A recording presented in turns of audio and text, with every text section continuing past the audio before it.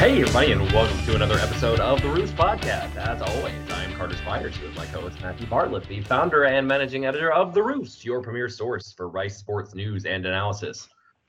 Well, we have officially gained a little bit of distance from the end of the 2020 season.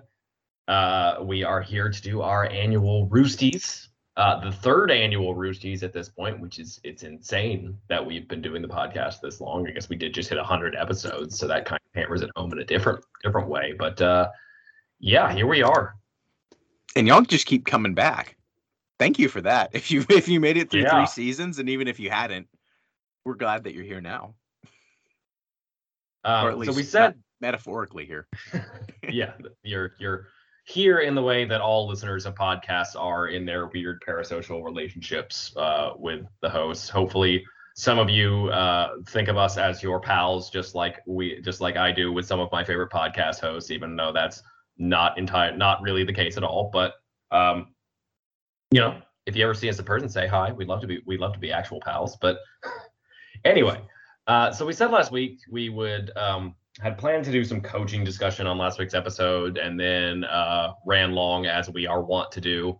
So we didn't get time for that. We said we'd do it in this episode, but after thinking about it, we did a whole rant about this, shall we say. I did a whole rant. We had a discussion. It was a good rant. I felt good about quality. That rant. It was like debate. You get scored for the quality of your argument, regardless of the side. I feel like it was a quality rant. I don't think there's really anything to be said right now for us to say that we didn't say then. So we're gonna go ahead.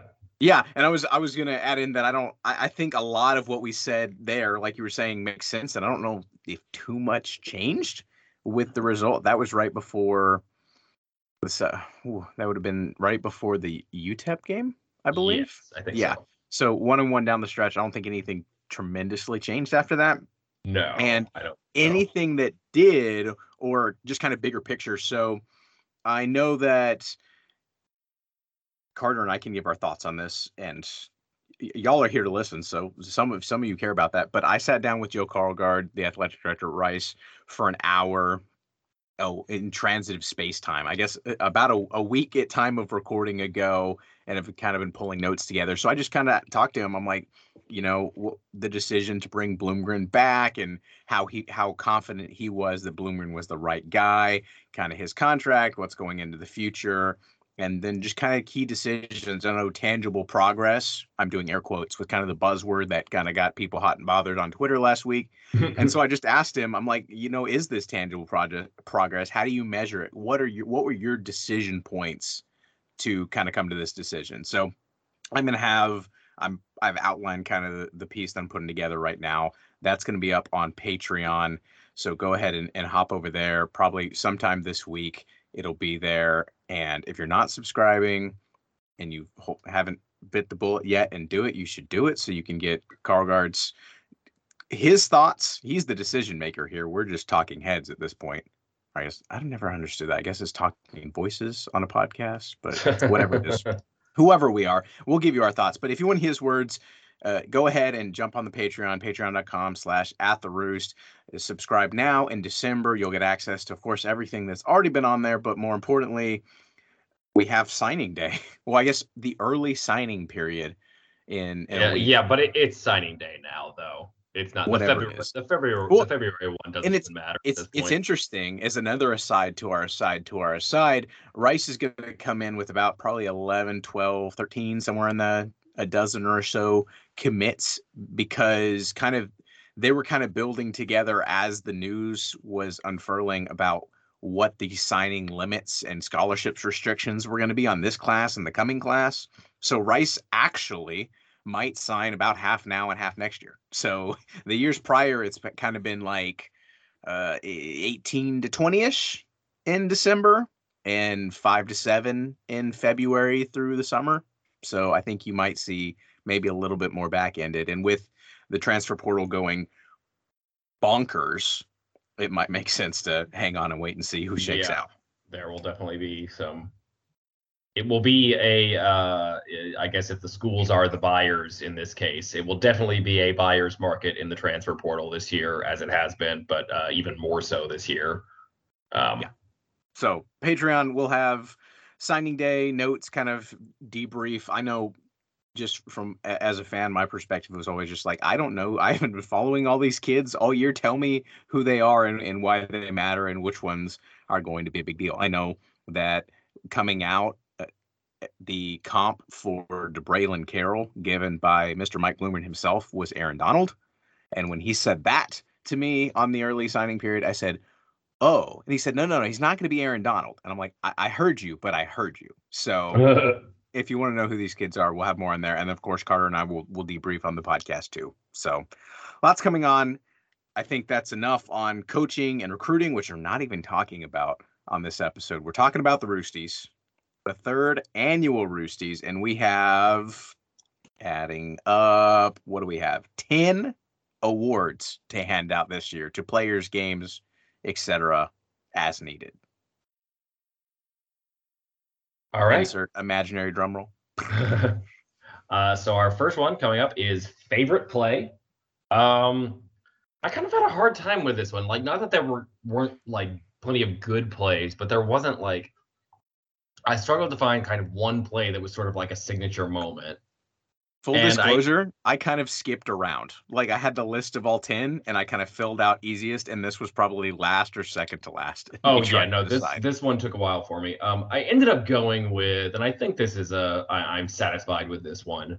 But Gabe Taylor sealing their last win of the season to get their most wins since 2015, and in the season on a high note, getting an interception on the anniversary of his brother's death to seal the last win. And also that just kind of was a summation of Gabe kind of growing into that role this season and becoming kind of the player we hoped he might be when he was Rice's highest rated recruit ever. And, we had talked about that he wasn't highly recruited because, he's small and he had played like 1 year of high school football, but he had like 10 interceptions in that year. He had like 10 pick sixes and like 12 or 14 interceptions. Yeah, it was silly. Insane. Yeah. But him starting to really, become the player they hoped he could be and become that ball hawk in the secondary, and then to just seal the last game of the season to get a win on that play. I think I feel good about that one.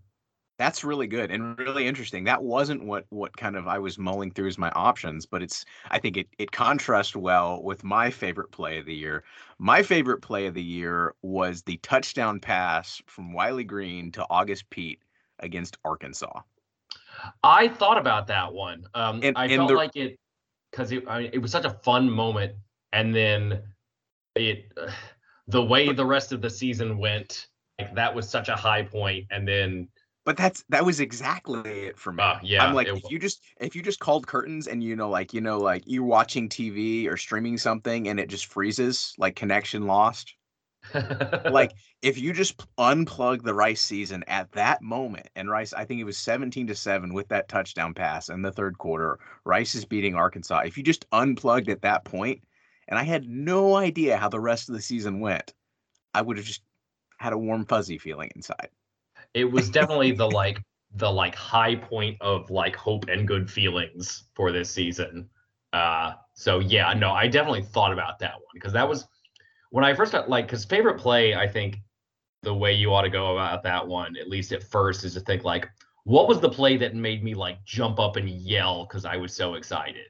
And that was probably the first thing that came to mind on this one. Yeah, I think the other ones that I was kind of thinking about, at least another one on offense was what was the official tally? Was it 75 yards for the touchdown run from Cam Montgomery to close out, I guess, put Rice, further ahead? I'm trying to remember what the score was at that point. I guess they were, it's all blurred together. The last game of the season against Louisiana Tech that Cam had that 75-yard touchdown run. Yeah, I believe. I think it was 70 because I have Cam for something down later and I wrote down. There we go. Yeah, so that was cool. It was the longest touchdown run that Rice has had in a very, very long time, for one, but two, we don't tend to talk about the guys who are hurt all the time because they're not on the field. But Cam has had not one but two kind of season-ending injuries up to this point, and was kind of I walked onto campus and I looked at the roster, and this would have been in 2018. I looked at the roster and I said, "There's somebody listed on the roster at 5'6". And I'm like, that means he's not 5'6". That means he's 5'4", and they're feeling generous. Yeah. And he's a Division I FBS football player. I was like, I don't believe it. So to go from that to hitting that home run, I was really happy. Yeah. That actually leads into our second one, which is the player you were most wrong about or the biggest surprise. And I kind of just sort of listed some candidates here. I think I settled on one. The other players I thought about to look at this from both sides, I guess, to pick kind of one in a couple in a negative light and a couple in a positive light. The couple I was sort of most wrong about in a negative sense were Luke McCaffrey, who we kind of talked about. We were perhaps over optimistic or unrealistically high in our expectations of what he could have done coming in so late. And Kalen Griffin, who we kind of thought might take an additional step this year, but just didn't yet. And that's fine. Growth is not linear, one of my favorite sayings. In a positive sense, I had another one who I think will be my final choice, but Cam was one of them. I had kind of given up on the idea of him really contributing much in his career. And he didn't do much for most of the year, but then, he's kind of, they got him some more touches in the last 3 games. And in the last 3 games, he had 220 yards on 27 total touches, 26 carries and 1 reception, which is 8.1 yards per touch. He had plays of 70 and 43 yards in the last 2 games. And even in that third to last game against, he had the 50-yard touchdown that got called back for stepping out of bounds. Yeah. Yeah. And also had plays of he had a run of 19 yards in that one. So like that's what we all envisioned him potentially being, have a guy who gets 5 to 10 touches, mostly schemed touches in the game, and is able to break one of those a game for a huge play. And him finally getting into that role was really awesome to see. My final choice ended up being Ari Broussard. Not so much that I was wrong about, but he was a nice story. I remember way back in the spring of 2019 when they didn't have anybody. So he got converted over to running back from walk-on linebacker and was a nice story then. And then last year they had some injuries and Kalen had some fumbling issues. So they got him some carries. It's hey, that's cool. The guy got some carries and he ran really hard. This year he led the team in carries and in rushing. So yeah. That's pretty awesome. That's it's funny because there's so many at this point. I don't know what the benchmark for average number of walk-ons becoming core integral pieces of your team is. I would imagine it's something that happens at most programs every now and then. But I feel like Isaac Klarkowski, another walk-on the offensive side of the ball. You have Ari Broussard. Trayshawn DeVone's technically walked on. It's just interesting. Yeah, that's a good one. I kind of went through that list too. I think for me, the ones that I was kind of at the end dueling back and forth with were Luke McCaffrey and Jake Constantine, because I left spring just kind of being bummed out because at that point Wiley had kind of run away with the competition and had been fine, but there wasn't anything really that I'd seen from Wiley at that point to suggest that he was capable of, I don't know, having the game of his career and running roughshod over UAB. I didn't see that coming, but so maybe I was wrong about Wiley. Touche. But Jake at that point had kind of come in and was running behind Green at that point, and he's now, I guess, the 4th consecutive grad transfer that Rice has brought in. And to see him, it felt like the gap between him and Wiley was so big coming out of spring ball that when Bloomgren told me that he was going to Constantine, to start against Texas Southern, I was like, it's because Wiley and McCaffrey are hurt, right? Not because Constantine can actually do this. And he did this, and he was arguably the most impressive quarterback that Rice put on the field this season, and there were 4 of them. Yeah, So, I honestly, if you were to do it purely objectively, I think Jake Constantine is probably the best answer here in terms of biggest surprise. But he was in the running for, or like going to be, like I could have put him for like 4 different things here, right. and Yeah. I It's picked one. interesting. I picked one that was going to be his award, and I he'll get some discussion in other places, but I disqualified him from this one, even though he's correct. He's probably objectively the An proper choice. acceptable response. Yeah. So he was the one. I got to end up with Luke McCaffrey at the end, and I think it's probably the juxtaposition of just the quarterback position as a whole.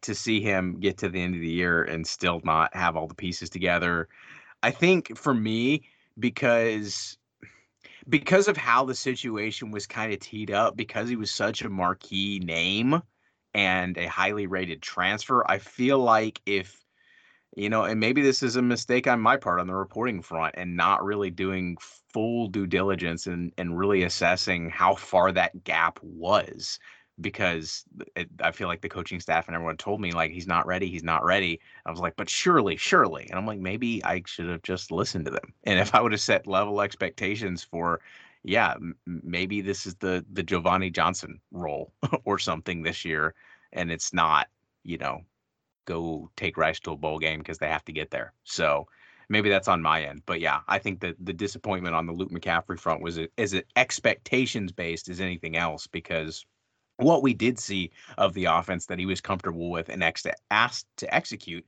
he did pretty good. So I'm still optimistic. So yeah, I'll give that one to Luke McCaffrey on the downside and Constantine on the up.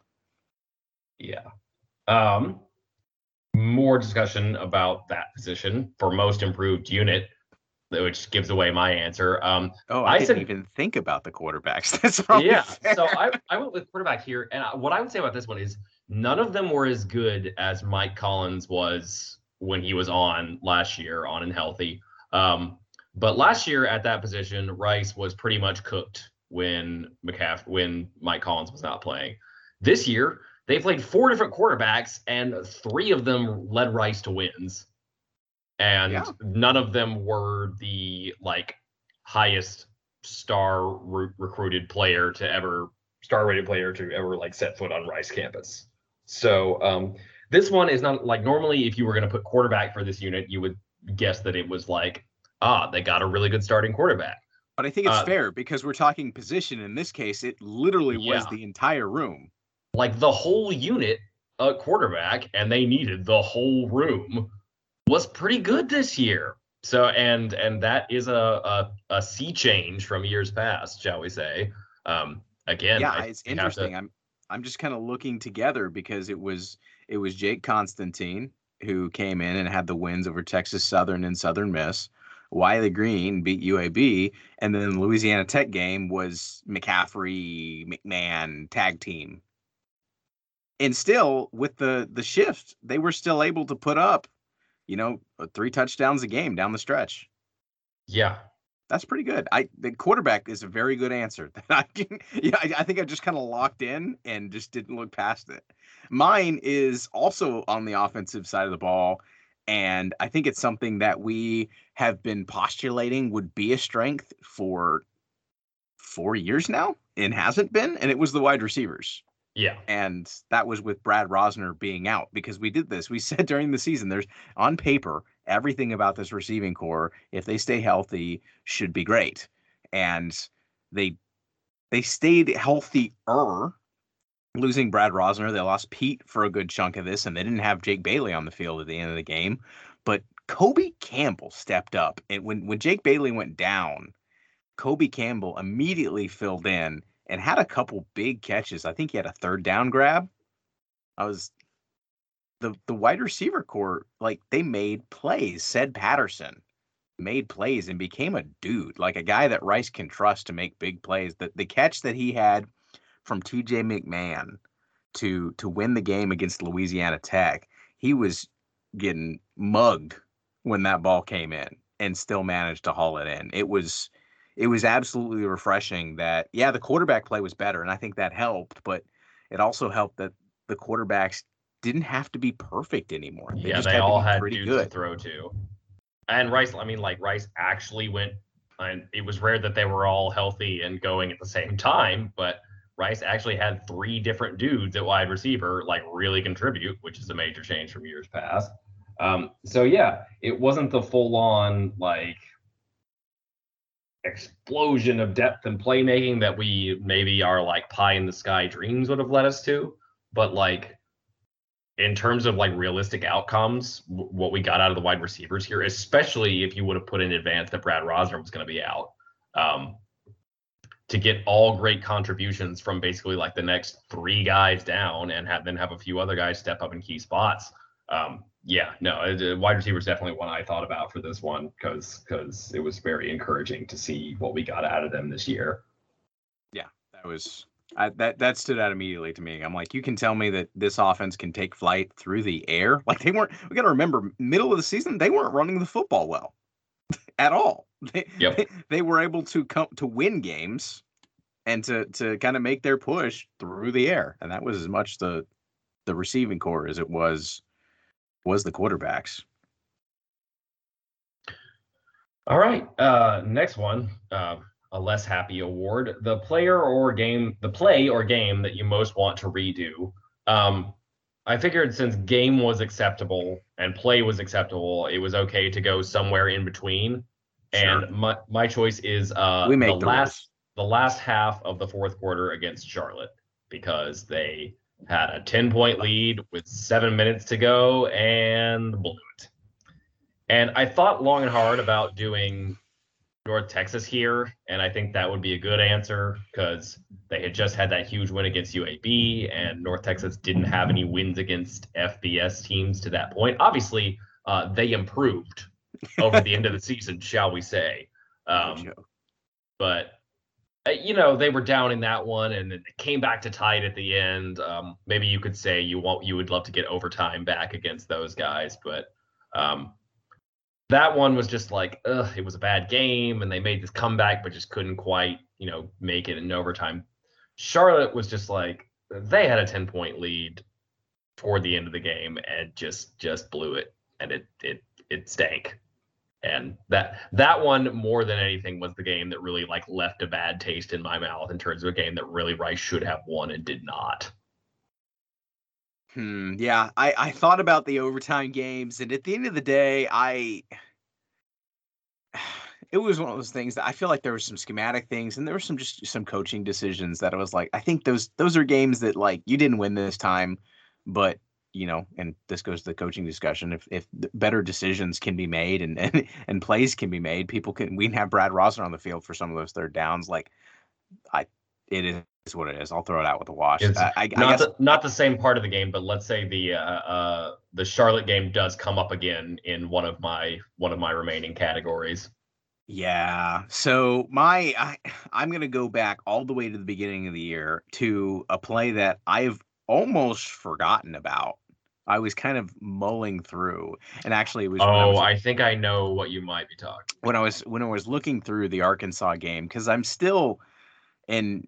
Is it when I was Chamberlain almost tackled KJ Jefferson in the backfield and they broke it for a huge gain? That would have been a good one, but it was right before that sequence, I believe, in the second. Or what? No, that big touchdown run was the. Did they get that in the first half or the second half?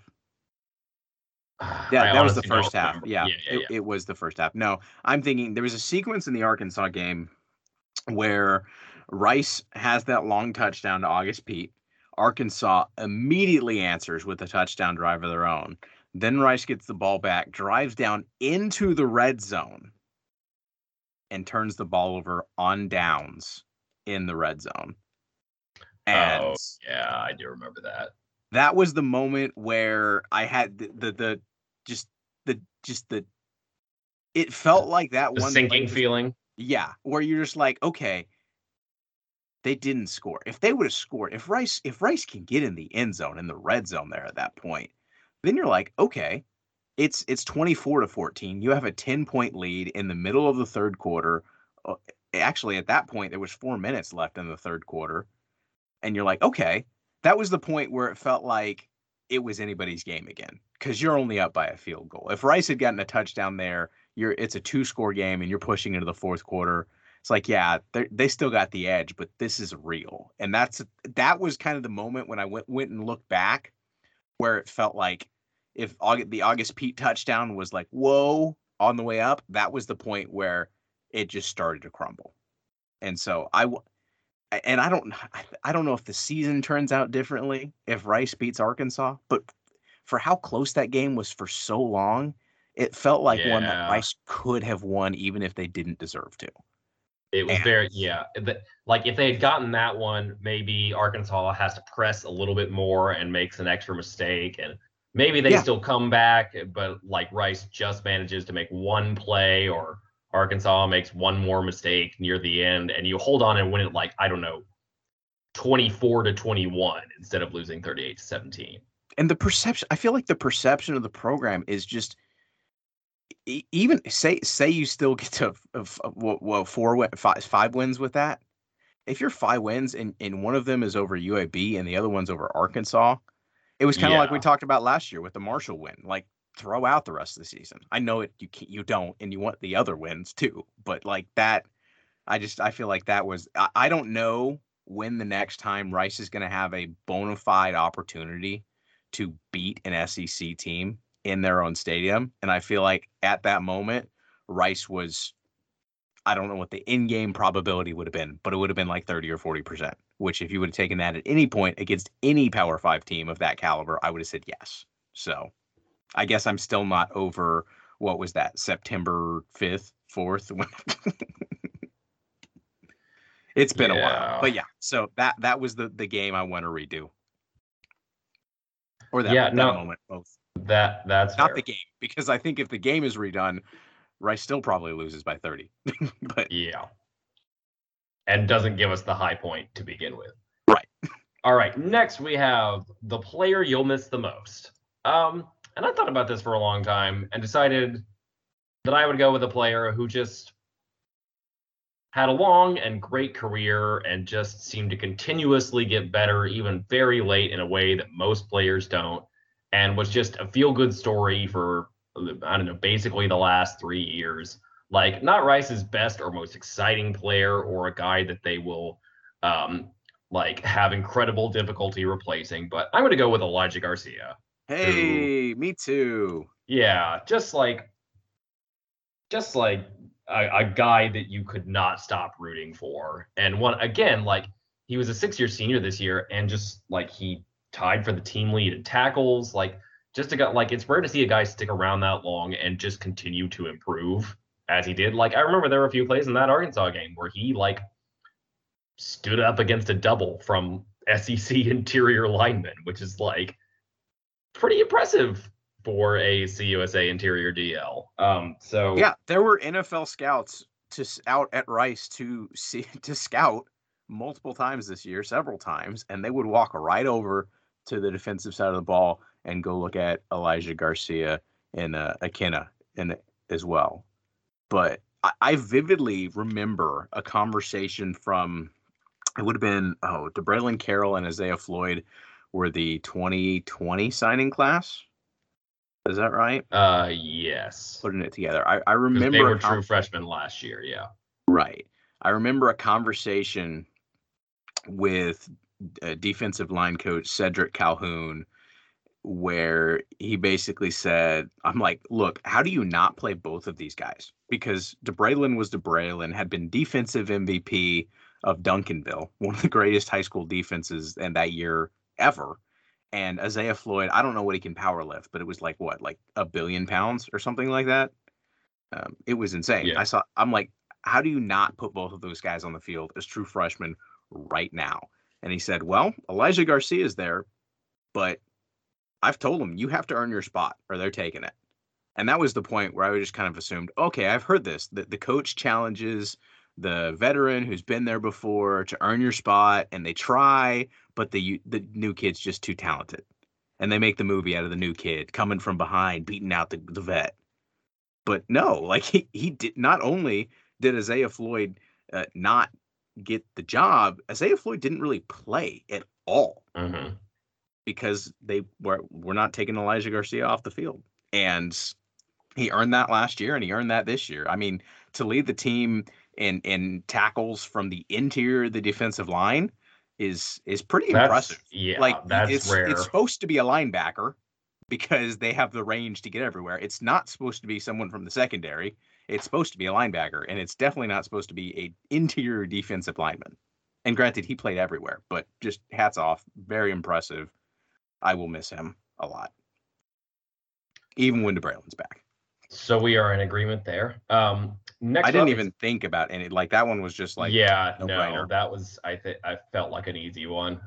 Next up, out of nowhere star. Again, I think this could have been a Jake Constantine. Probably should have been a Jake Constantine. I decided he had an obvious choice here. So for this one, I went with Josh Piercy.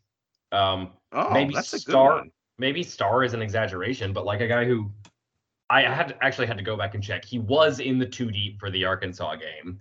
And definitely a guy that, like they were sort of high on coming in, the guy that thought had some potential, but he was second on the team in sacks, and with 4.5, Elijah had 5.5, and fourth in tackles. So Elijah and Naeem Smith both had 64, and Antonio Montero had 60, and Josh Piercy had 57. Like, maybe star isn't really the right word here, but like he's not a guy who I would have expected to be among the like statistical leaders and best and most consistent players on this defense. And he just came out and consistently made an impact the whole year. No, I think that's really good. And when you look at, I think it's interesting because when Kenneth Orji came back into the game, the rotation aspect between those two players was very evident. Josh Piercy played a lot when Orji was healthy. And I think there were even a handful of packages where they put them on the field together. But I think that speaks to, because if you were going to kind of go through the front seven, as far as players that you either us or the Rice coaching staff would have had the most confidence in, Orji would have been up there. It would have been him and Elijah Garcia and Akina. Those kind of would have been the three that, like, well, these guys can't come off the field. If you're counting Trayshawn as a secondary member, he'd be number one probably if he wasn't. But still, the fact that not only did Piercy earn his time, but didn't give it back, I thought that was pretty impressive. That's a good one. That didn't really cross my mind. That's because my brain locked in on Ari Broussard, as we kind of talked about, most wrong about. I kind of, especially because he's been the spring star now a couple times where he's just kind of had those big games. I was just skeptical that I didn't think that he wasn't capable of it. And maybe Josh Piercy surprised me to the degree that, like, wow, like he might have actually been better than I thought he was. I kind of feel like Ari was who he was. Like, he was a bruiser. Maybe he had a bit more explosiveness. I'll give him that I might have thought capable for. But I just didn't envision a scenario where he was playing, really, like, honestly. Right. And if he was playing, it kind of clicked for me midway through the season when Jordan Myers got nicked up a little bit and Ari Broussard became the third down back. I think that kind of happened right around after the bye. Right.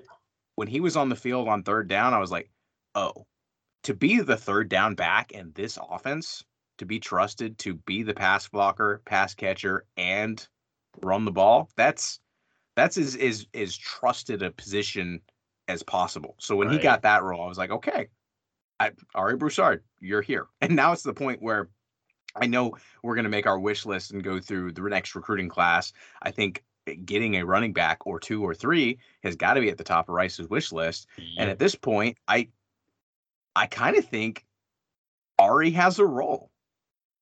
Yeah, no, I think that's. I'd kind of be surprised if he didn't, honestly. I don't think it's 20 carries a game. I think it's probably 5 or 6. But yeah, out of nowhere. That's a good one. All right. And finally, not finally, as in not finally as in this is the last one, but finally we get to where I have been saving Jake Constantine for, which is the most valuable transfer award. Was there anybody else on this list that kind of made you hesitant? Because Jake Constantine had to run away from me too. Before, when I was like not fully thinking about, I was more considering Jake for like out of nowhere or player you were most wrong about. I had Trey Patterson down for this one, so I think he is the. Um, I don't think he is like objectively the best choice or even a good choice necessarily compared to Jake for this award, but he's like a clear second, I guess I would say. Yeah, I think that if I was kind of rolling through the list of who could I even pick here, um, Constantine and McCaffrey at the quarterback position, Patterson mentioned a wide receiver. The other transfer pieces, Des Baker at linebacker, kind of a sparing, kind of started a couple of games. Christian Van Sickle, who became I guess he did kickoffs and the 3 field goals that Rice attempted. So like Yeah. this was not. We've had years in the past where Rice had a class where they signed 3 offensive linemen out of the transfer portal and started them all. So we've had years that were particularly transfer heavy. This one really wasn't. So there weren't really No. that many options. No, not nearly as many choices as there have been in years past. Which is okay. Yeah. No, mostly a good thing. Yeah, I think Yeah. that's everything I had on Jake. He was great. Yeah, pretty Enjoyed obvious. it. We've talked about Jake a fair amount.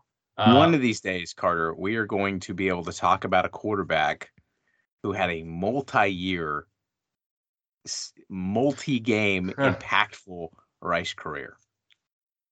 We continue to dream. I'm speaking it into existence in December.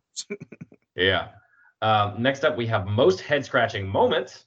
And for me, this is where we go back to the Charlotte game, not in the same part, but in the first quarter, they drove down.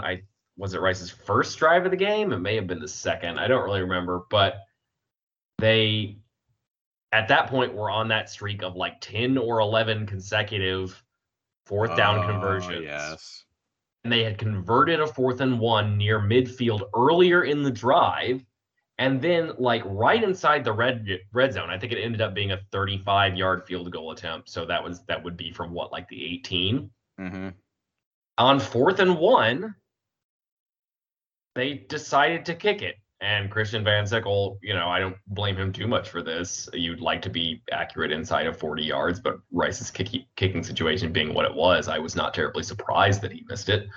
I have no idea why in that circumstance you don't just go for that.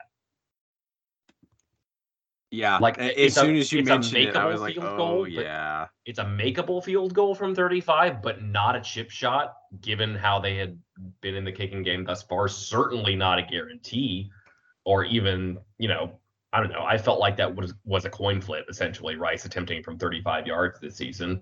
So, like, and this offense, as good as they had been, like, you don't want to overrate the momentum factor too much, but this is we've talked about time and time again over years that is good at executing on 3rd and 4th and 1, that is built to convert, just get the couple of feet that you need. Like, it just baffles me. Like, if it's 4th and goal from the 5, sure, kick that field goal. Fine. This offense is not, going to be great at making that conversion, especially early in the game when it's not do or die. But I have no idea why on 4th and 1 from the 18-yard line on a not chip shot field goal, when you had been so good and are built to convert 4th downs, I have no idea why you kick it there. No, you're right, absolutely right. And this is a good pick. And I'm pretty sure we were texting about it afterwards. It was it was the logical inconsistency that just got me. I was just like, you've already said you're going to go for it, and you can't kick it. And I think they have been so aggressive, like properly calibrated, like not Lane Kiffin against Alabama, although like Lane Kiffin's going for it against Alabama is a whole different discussion, because like that is a case of you play to win, not you play to lose pretty. And I think Lane's decisions there were more defensible than people have acted like, because he was trying to win, not to lose pretty. But this was not that. they had been If consistently, calculatedly aggressive in moments where every chart, every analytics guy, every model would say you should go for it. And they would absolutely say you should go for it in that situation. And I have no idea why in this particular instance they decided not to. if there was a saving grace, I really felt like that moment was the moment where Rice just quit on kicking. Like Yeah, when fair that enough. field goal was missed, they were just like, okay, we can't do it anymore. We're just not. And, maybe that helps them down the road. Actually, I don't know if it ends up in any more wins, but yeah, I feel like that was a lesson learned the hard way.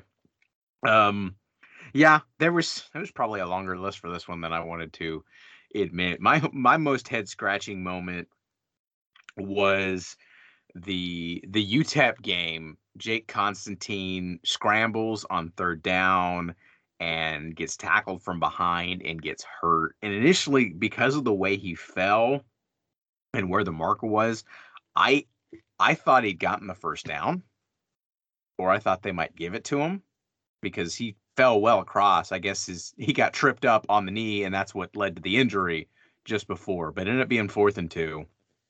And so Luke McCaffrey comes in this game, 4th and 2. Rice needs kind of a shot in the arm, and McCaffrey's first shot in this game is a deep 40-yard bomb down the left sidelines that's thrown out of bounds. And it's one of those things. If it works, it's brilliant, right? And if it doesn't, it's terrible because it didn't work. And I'm totally, second guessing a mistake here. And that's Yeah, like fine. you can see the logic in it. Certainly that. Nobody will see it coming, but Yeah, it wasn't even in bounds. Like that yeah, was that was the issue. Like it was just and if McCaffrey like is still coming along and he's not ready to make that throw or doesn't feel like he can make that throw consistently enough, or maybe he can and he just got a little bit too much touch on it because he had to face a real pass rush for the first time in 6 yeah. weeks. I mean, Uh, and maybe you want to say like bringing in the backup 4th and 2, like you could make a good argument. I think that the solid tactical decision would be to throw the ball, especially given McCaffrey's kind of player profile and reputation.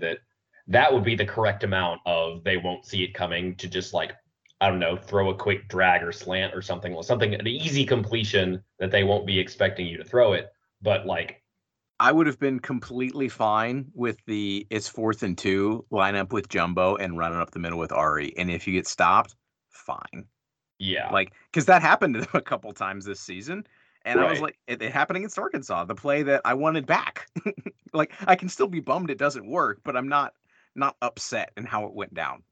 That was kind of the moment where I was just like, oh, I feel like, because even if like you got Jake Bailey on the field, just run a crosser with yeah, Jake no, Bailey in the exactly, flat. Like yep, there's and this offense, like we saw this year, I would wager that they are among the top 10 teams in the country at getting 2 yards. Like yep. they found 1 million ways to do it, and the fact that the shot there on 4th and 2 was the call. It was one of those things. If it's a one score game or you have the lead and you want to put it out, I felt like being down, you just had to have points there, and it was a play that didn't work. So that was my most head scratching moment. That I'm just like, I don't think the process lined up with what they would say is the most optimal decision. I think it was hey, I think this could work, and not like let's run the numbers. What's the best chance? And the best chance would have been handing it to Brendan Suckley up the middle. Like, who knows? Or even like just any sort of speed option with McCaffrey to the side. I would have Yep. gone for that too. So yeah, that was a bummer. Yeah. So next we have most dominant game. And my first thought here was there wasn't one. Rice won 4 games this year. Their margin of victory in those games were 14. That was over Texas Southern. And then the 3 games they won against FBS opponents were margins of, I believe, 6 points, 5 points, and 4 points. So, With 3 of the 4 ending with knockdown passes, right? yeah. I don't want to say Texas Southern, even though like the offense scored 600, got 600 yards and they scored 48 points, and it was their biggest margin of victory. Because I don't think you can be that gung ho about a game where one of the worst teams in all of Division One scores 34 points on you. But I think what you got to go with here is UAB, just because it was technically the biggest margin of victory among Rice's 3 FBS wins. And I mean, and it should have been 7 had they not missed the extra point. Yeah. And I mean, going to Birmingham, beat UAB for the first time anybody in Conference USA has done that since the program was restarted. When nobody expected you to, you've just been blown out by UTS, like shut out and blown out by UTSA. Nobody expected it. That was absolutely Rice's best like overall performance of the season. So I don't know if you would call that a dominant game, but just like an amazing performance overall. Great game from Wiley Green. They made the plays when they had to. So yeah, like best game, best performance. Maybe not most dominant, but like I think there's a choice here if you were going to pick one particular game to celebrate, and it's got to be the UAB win. Yeah, I think that's good. And maybe if I would have, if the word was not dominant, but it was complete, I feel like that I might have been most agreeable to, because I feel like you got a big contribution. The fake punt was big on special teams. Mm-hmm. You had a couple big turnovers by the defense. Defense ended up ending the game with a big play, and then you had Wiley Green. I think dominant performance could have worked too, because Wiley Green, I believe, started this game 1 for 4, and then ended the game 16 for 18 with 3 touchdowns and 200 yards, which is. We've never, like, I don't think Mike Collins had a stretch that good. 16 for 18, 3 touchdowns, no picks, and a win on the road. That might be the best quarterback performance we've seen at Rice under Bloomgren, and I don't think it's particularly close. So, yeah, dominant performance. I don't know. Yeah, like you're right. It wasn't really a dominant game, but I think the way in which Rice went out and took the lead and held on to it early, it didn't feel like, because it very much so could have happened that, UAB was able to take the lead and Rice went back and got a fourth quarter drive to take the lead, and then UAB still had to do their Hail Mary thing. It didn't feel like Rice stole this win, because the way they came out at the beginning. Yeah. And they were UAB was on the ropes the entire time. The fact that they were to come back was a credit to how good UAB is. But yeah, dominant game. We'll asterisk the dominant, but we'll still celebrate the win. Yeah. And then lastly, a bit of forward-thinking optimism here. Player you're most looking forward to in 2022. I tried really hard here to pick somebody that was going to be more like, I don't know, maybe a more interesting discussion, shall we say? Like, I don't know, they're losing 2 starting linebackers, so maybe you go with like Aiden Ciano or Terrence Ellis or Kenny Seymour, or maybe you're excited about another year of Gabe Taylor, or shoot, I just totally blank, or like DJ Arkansas or something like that. These are all good names. for me, there are like 2 choices here. I'll pick one, and I think you can probably guess and take the other if you want. I'm going to go Luke McCaffrey, just because hopefully a full off season in this offense, they can, he can pick up most of it, and what he can't pick up, they can adapt to his skill set. So, yeah, there's still, sky high, definitely like the biggest upside. Like, you feel good about, given the way McMahon and Green played, and Trey will have another year on campus, and they're bringing a guy in Paget, and so you feel generally good about the health of the quarterback room, the metaphorical health, not the physical health. Where's the knocking on the wood? Like, I'm wherever we can. Just seem to be okay on the physical health front. Metaphorical health seems very good as well. But McCaffrey still has by far the highest upside here, and hopefully, given him all this time on campus over the offseason, will really help them, both him growing and them adapting to him, kind of unlock the potential that he has. Yeah, so McCaffrey was the guy I came to the third at the end of all of this, kind of as I was thinking through. The 2 options that I kind of started with were Bradley Rosner and DeBraylon Carroll. Those two Yeah. pieces, because they're the game breakers. They're the best players that Rice has on the team as far as like people who have proven they can produce at Rice here. McCaffrey's obviously I still think the most talented from an upside perspective, but those two I want DeBraylon Carroll to come out and just be the home wrecker and the all conference player that we think he is. Yeah. Just because I know we can't retrospectively say if we had DeBraylon Carroll, the pass rush would have been good enough and like they would have been able to survive and like steal another game or two. Like the season, like I just want that false hope to be able to be conjured up inside of me, Right. I Well, guess. and the pass rush overall, at least in terms of numbers, was improved this year, even if it wasn't great overall.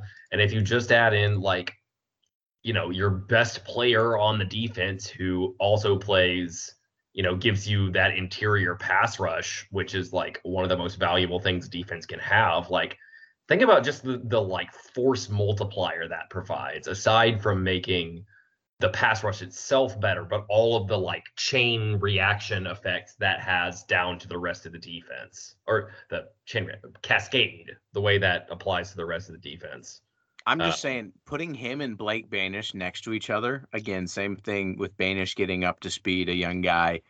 I, that might be the best interior combination that Rice has had in quite some time. And I do remember having, I guess Rowe played inside a little bit too, but Rowe and Abercrombie and then DeBraylin and Elijah. That's those are two pretty good tandems. I think Banish and DeBraylin could be pretty darn special by the time we get to conference play next year. That could be fun. So yeah, that was kind of that's the one for me because I really do think that the DeBraylin is special and already is special. I don't really need to hope that he will be kind of deal. But right.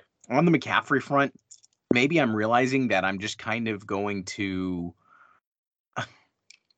not put all my eggs. I feel like this year I put all my eggs in the McCaffrey's going to make this offense great.